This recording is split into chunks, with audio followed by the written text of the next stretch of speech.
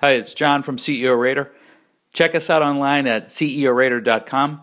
If you're an employee or a customer or an investor, would love to see your comments as it pertains to the different companies and CEOs on our platform. That's ceorater.com. And then subscribe to our podcast on iTunes, on Google Play, on SoundCloud, and soon to be on Stitcher. So we're on the four major platforms for the podcast. This will probably be the last mini podcast we do on Uber, unless the CEO search blows up. Dara Khosrowshahi has accepted the post, and they're just sort of formalizing the contract. I think that they're likely just working on compensation structure.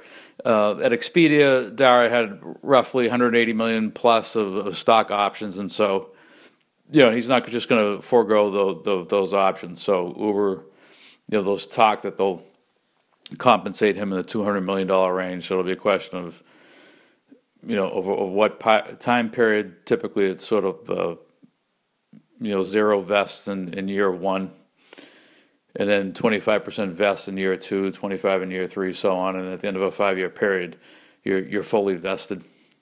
So maybe they accelerate some of that vesting, given that there's just so much doggone hair on this story.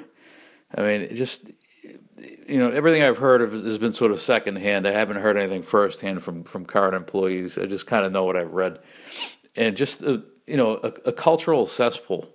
And so I think the risk, if you're Dara taking the CEO post, is, a ton of wood to chop in terms of, federal probes going on, cultural issues around stemming from the initial sexual harassment report back in February,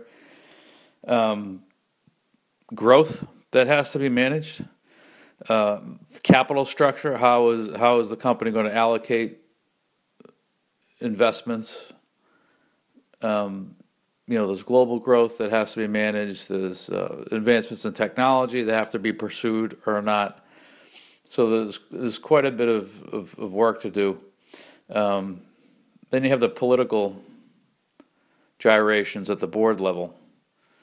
You have a split board. The Benchmark guys supposedly wanted Meg Whitman. It doesn't sound like there was terribly strong support for Jeff Immelt. Kalanick, who's still on the board, and I believe his voting power is around 16%.